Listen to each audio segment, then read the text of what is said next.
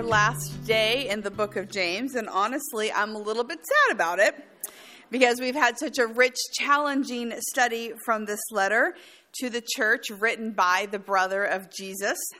James has pastored us well, and I'm grateful for the depth of insight we've been able to share together. So today we end with just two short verses at the very end, chapter 5, verses 19 and 20, and I will read them as we begin. My brothers and sisters, if anyone among you wanders from the truth and is brought back by another, you should know that whoever brings back a sinner from wandering will save the sinner's soul from death and will cover a multitude of sins. Amen. Many of us are acquainted with Reverend Eugene Peterson, who was a well-known minister and professor and author. He wrote many books, but is probably best known for his contemporary translation of the Bible called The Message. Among clergy, he is known as the pastor to the pastors because he wrote a lot about what it means to be a shepherd.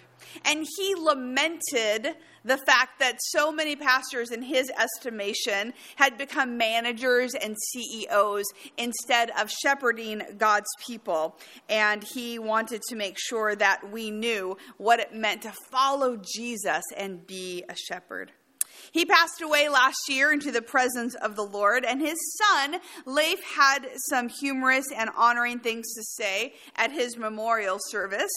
In it, he told how he had said to his dad before he died, "You know, I think that you really only had one sermon in your life. For all of the ministry that you did, for all the books that you wrote, I think you really only had one thing to say." Despite decades of sharing the Bible with people in creative ways, he told his dad, "You know, it's almost laughable how you fooled people for 30 years every week when you were trying to say something new. They didn't know how simple it all was. They were blind to your secret." Leif said that he knew his father's secret because his father prayed it over him and instilled it into him in his life. And here is the message. God loves you. He's on your side. He's coming after you. He is relentless.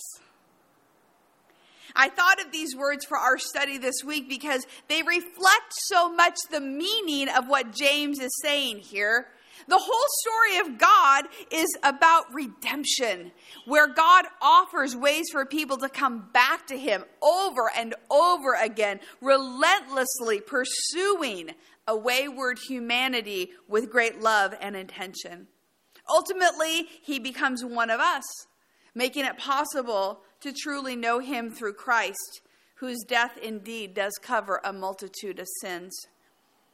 Now, it's curious that James's letter just ends abruptly. Most letters in the New Testament, there are words of blessing at the end, or prayer, or even housekeeping things that the church needs to do. But here, there's none of that.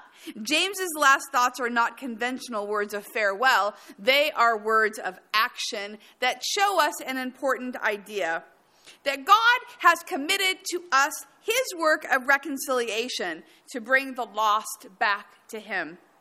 So we're going to look at 4 ideas from these 2 short verses of why I think that James does this. So first, let's talk about this. The first reason for James's exhortation is because the church is a community who cares for one another. Here, James is showing again his pastoral heart. In his book, he uses the terms "my brothers and sister" 14 times. And by addressing the church this way, he emphasizes how the church is a family connected by the blood of Christ. He also continues here to focus on our communal life together, which he began a few paragraphs ago. Remember last week we talked about this, that we should pray for one another, that we should confess our sins to one another, that we should sing to one another, that we should face the injustices of the world as one. So this is not a casual relationship based on a shared ideal. The Lord has bound his people together by our belief in his sacrifice and his indwelling spirit. Last week we talked about what it means to be vulnerable. We're more connected, we talked about, when we risk openness in our relationships with the Lord and each other. And that idea continues here because in order to share our doubts, in order to encourage one another to trust God, it means that we have to be real with one another. The church is a place of mutual care where we help one another in our weaknesses and our successes. And James is saying we have to come alongside one another when there is a crisis of faith, and we have to let other people in when the shoe is on the other foot. The second reason for James's exhortation is because truth is central to life in Christ.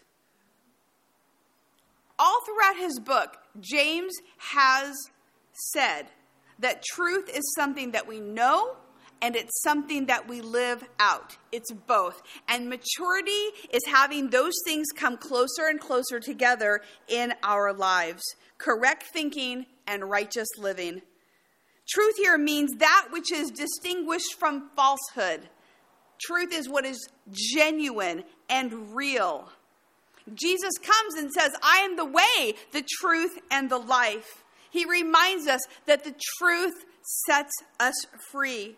He says, I'm going to send to you the Spirit of truth who will guide you into all wisdom in your life. James has been bringing truth in this letter to us, hasn't he? He has not been afraid to say the difficult words because he wants the church to listen to the correction that he's bringing. When we read these words in James, we understand that there's tension between righteousness and mercy. James is saying that a person has to be brought back to the truth when they wander away. But what does that look like? There's not a specific roadmap, and every situation is unique. I would say that for sure it means listening. We have to listen to the person who has said, I'm just done. I'm just done with God. We have to listen to why that is. Kind of putting our anxiety about it on the shelf a little bit just so that we can listen and be present to their pain. But it also means that we have to speak the truth. We can't just listen and be like, yeah, I get you. I see you. No, we also have to speak the truth because this is God's work. The point of reaching out, James says, is to bring them back. This is hard for us, and we're afraid that we're going to mess it up. But remember, this is God's work, and we are being obedient. And Christ is there with us, giving us wisdom in every situation because every person belongs to him. To the rich young man, Jesus tells him, you need to sell everything you have and follow me. To the woman caught in adultery, he didn't say, yeah, that's okay. He said, go and sin no more. To the hypocritical religious leader, Jesus told them, don't just honor God with your mouth. Honor God with your life. He told Peter, you need to get behind me because right now you are acting like the evil one. You need to step aside. Here's my point. There are going to be times when you are the person that God wants to use to tell someone he loves dearly the truth that they need to hear. Whether it's well received or not is not our job. And that doesn't determine our obedience. When God tells you to act for him, I pray that you will listen and that you will go to the one who needs to know the truth. And I pray that if you are the person who needs to hear the truth, that you will listen and seek God's heart. The third reason for James's exhortation here is because to bring someone back is to save them from death. James uses the word wandering here. When we think about this, I don't know what you picture about someone who wanders away. There are lots of reasons why people wander away from the Lord. They wander away because they intentionally want to go in the other direction. They wander to satisfy a curiosity of something else that is out there. People sometimes wander away because they're bored. They're not very engaged. They're not really taking the time with God. People wander away. Sometimes they run away because of the hurt that they've experienced in the church. It certainly happens when a person is captivated by something new and novel. And I was thinking how this reminds me so much of the parable of the lost sheep. And Jesus says, I will leave the 99 and I will go and find the one who is missing, who has wandered off because they are a beloved part of the flock. And they're in a kind of danger that they don't even understand. And we know that God identifies himself as shepherd in Psalm 23, but I also encourage you to read Ezekiel 34. Ezekiel 34, God says, I am the true shepherd over all of Israel. And he's actually pretty ticked off. He's mad because he set some shepherds up to care for the flock, and they haven't done it. They've been selfish. They've done what they wanted to do. They haven't believed in God. And so people have scattered. And so he said, yeah, I'm going to appoint a new shepherd. His name is David. And he is going to have the job of tending the lambs, who is going to rescue those who have scattered to so many places and bring them back into the richness of my fold. You see, to bring sheep back into the fold is to do the work of God. That is what the church is called to now in these days. Scripture agrees with James here. The result of wandering away from God forever is death. He's not being overly dramatic to say that to bring a sinner back is to save them from a hellish existence here and for eternity. God doesn't want anyone to perish. Because of his mercy, he continues to hold a hand out to us, often using the church as a lifeline. Some of us right now are reading a short book written by our former bishop, Matt Thomas. It's called Living and Telling the Good News. And I don't know if you remember when he was here last year at Thanksgiving, he has a very obvious gift of evangelism. He has led countless people to Christ in taxi cabs, gas stations, restaurants, airports. Wherever he goes, he just strikes up a conversation with people that he meets. And when he retired, he said, I don't want everyone inviting me to their church, asking me to talk to their people about how it is to reach out. So I'm going to write a book, and everybody can read it, and then if they want to call me, they can call me. Now, one of the chapters that he talks about this is he talks about how we need to think about those in our lives or those that we come into contact with who have the greatest need. He said when you have conversations about the faith, you need to be keenly alert to those around you. Watch for signs that they're ready to talk. He said so many people are fighting battles that they don't talk about. But man, can you see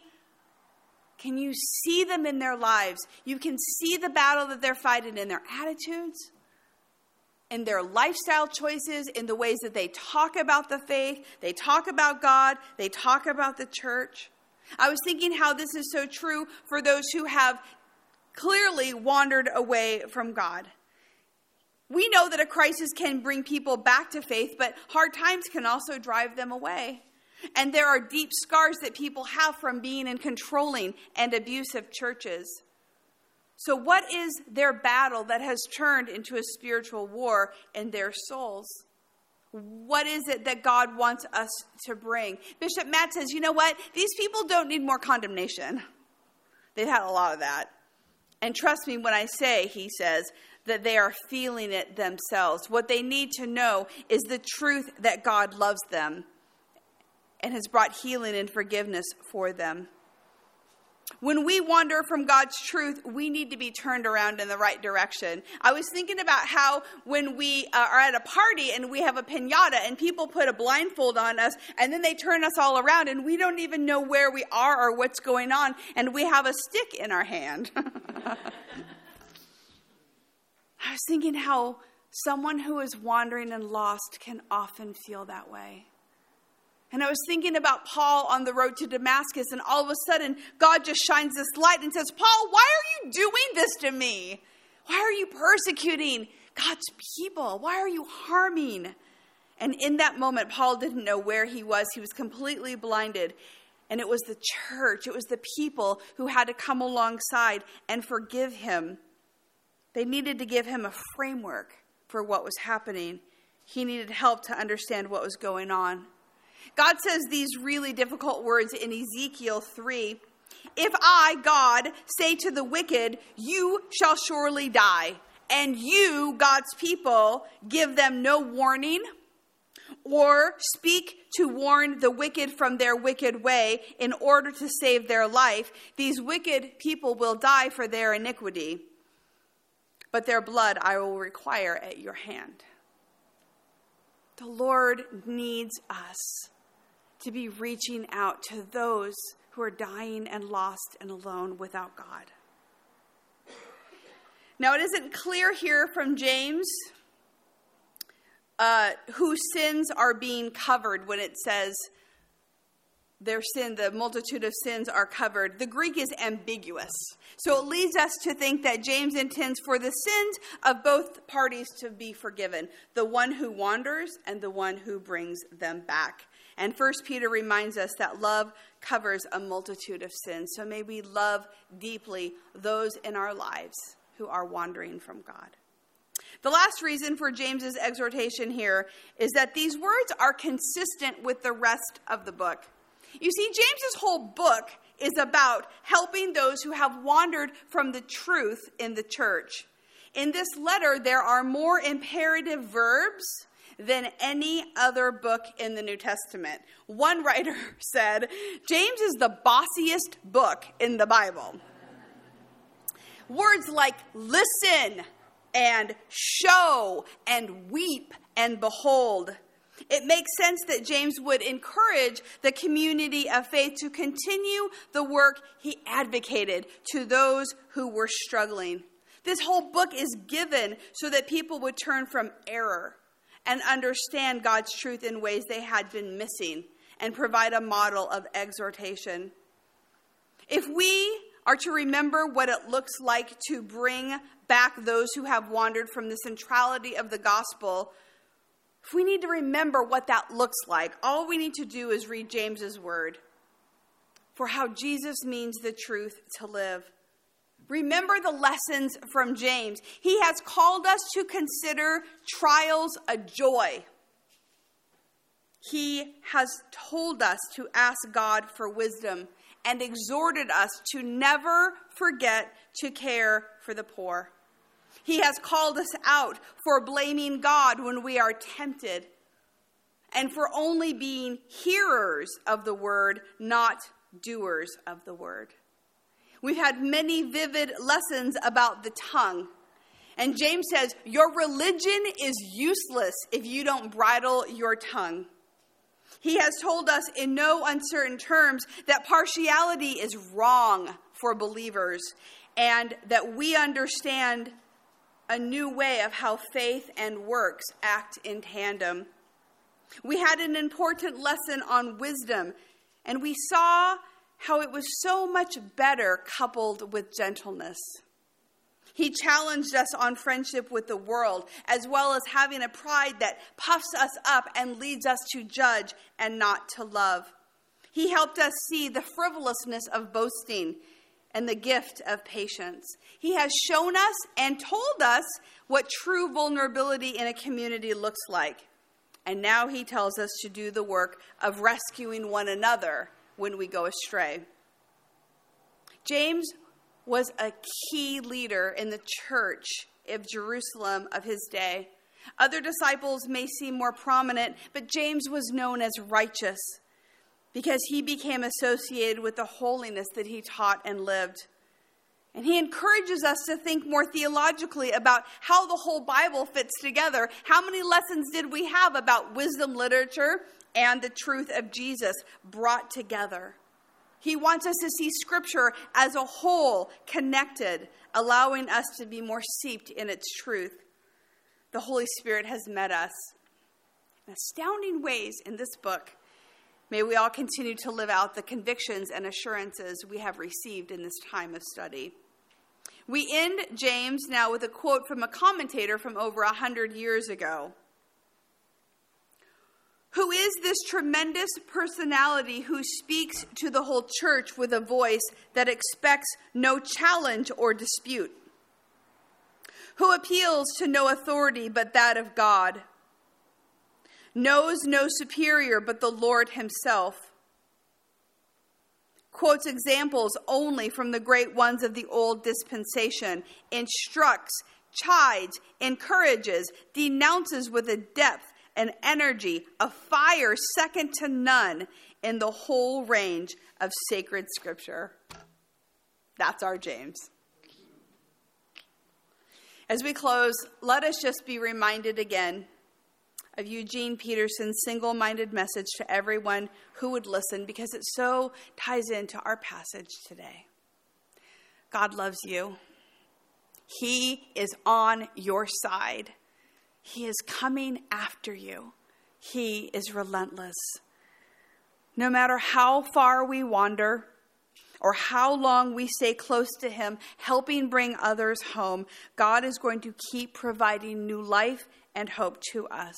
So may we embrace his salvation through Christ, offered to all, and trust in him until we see him face to face. Amen. Thank you for listening. If you would like to learn more about the Free Methodist Church of Santa Barbara, you can visit us online at fmcsb.org. We pray this message has been a blessing to you.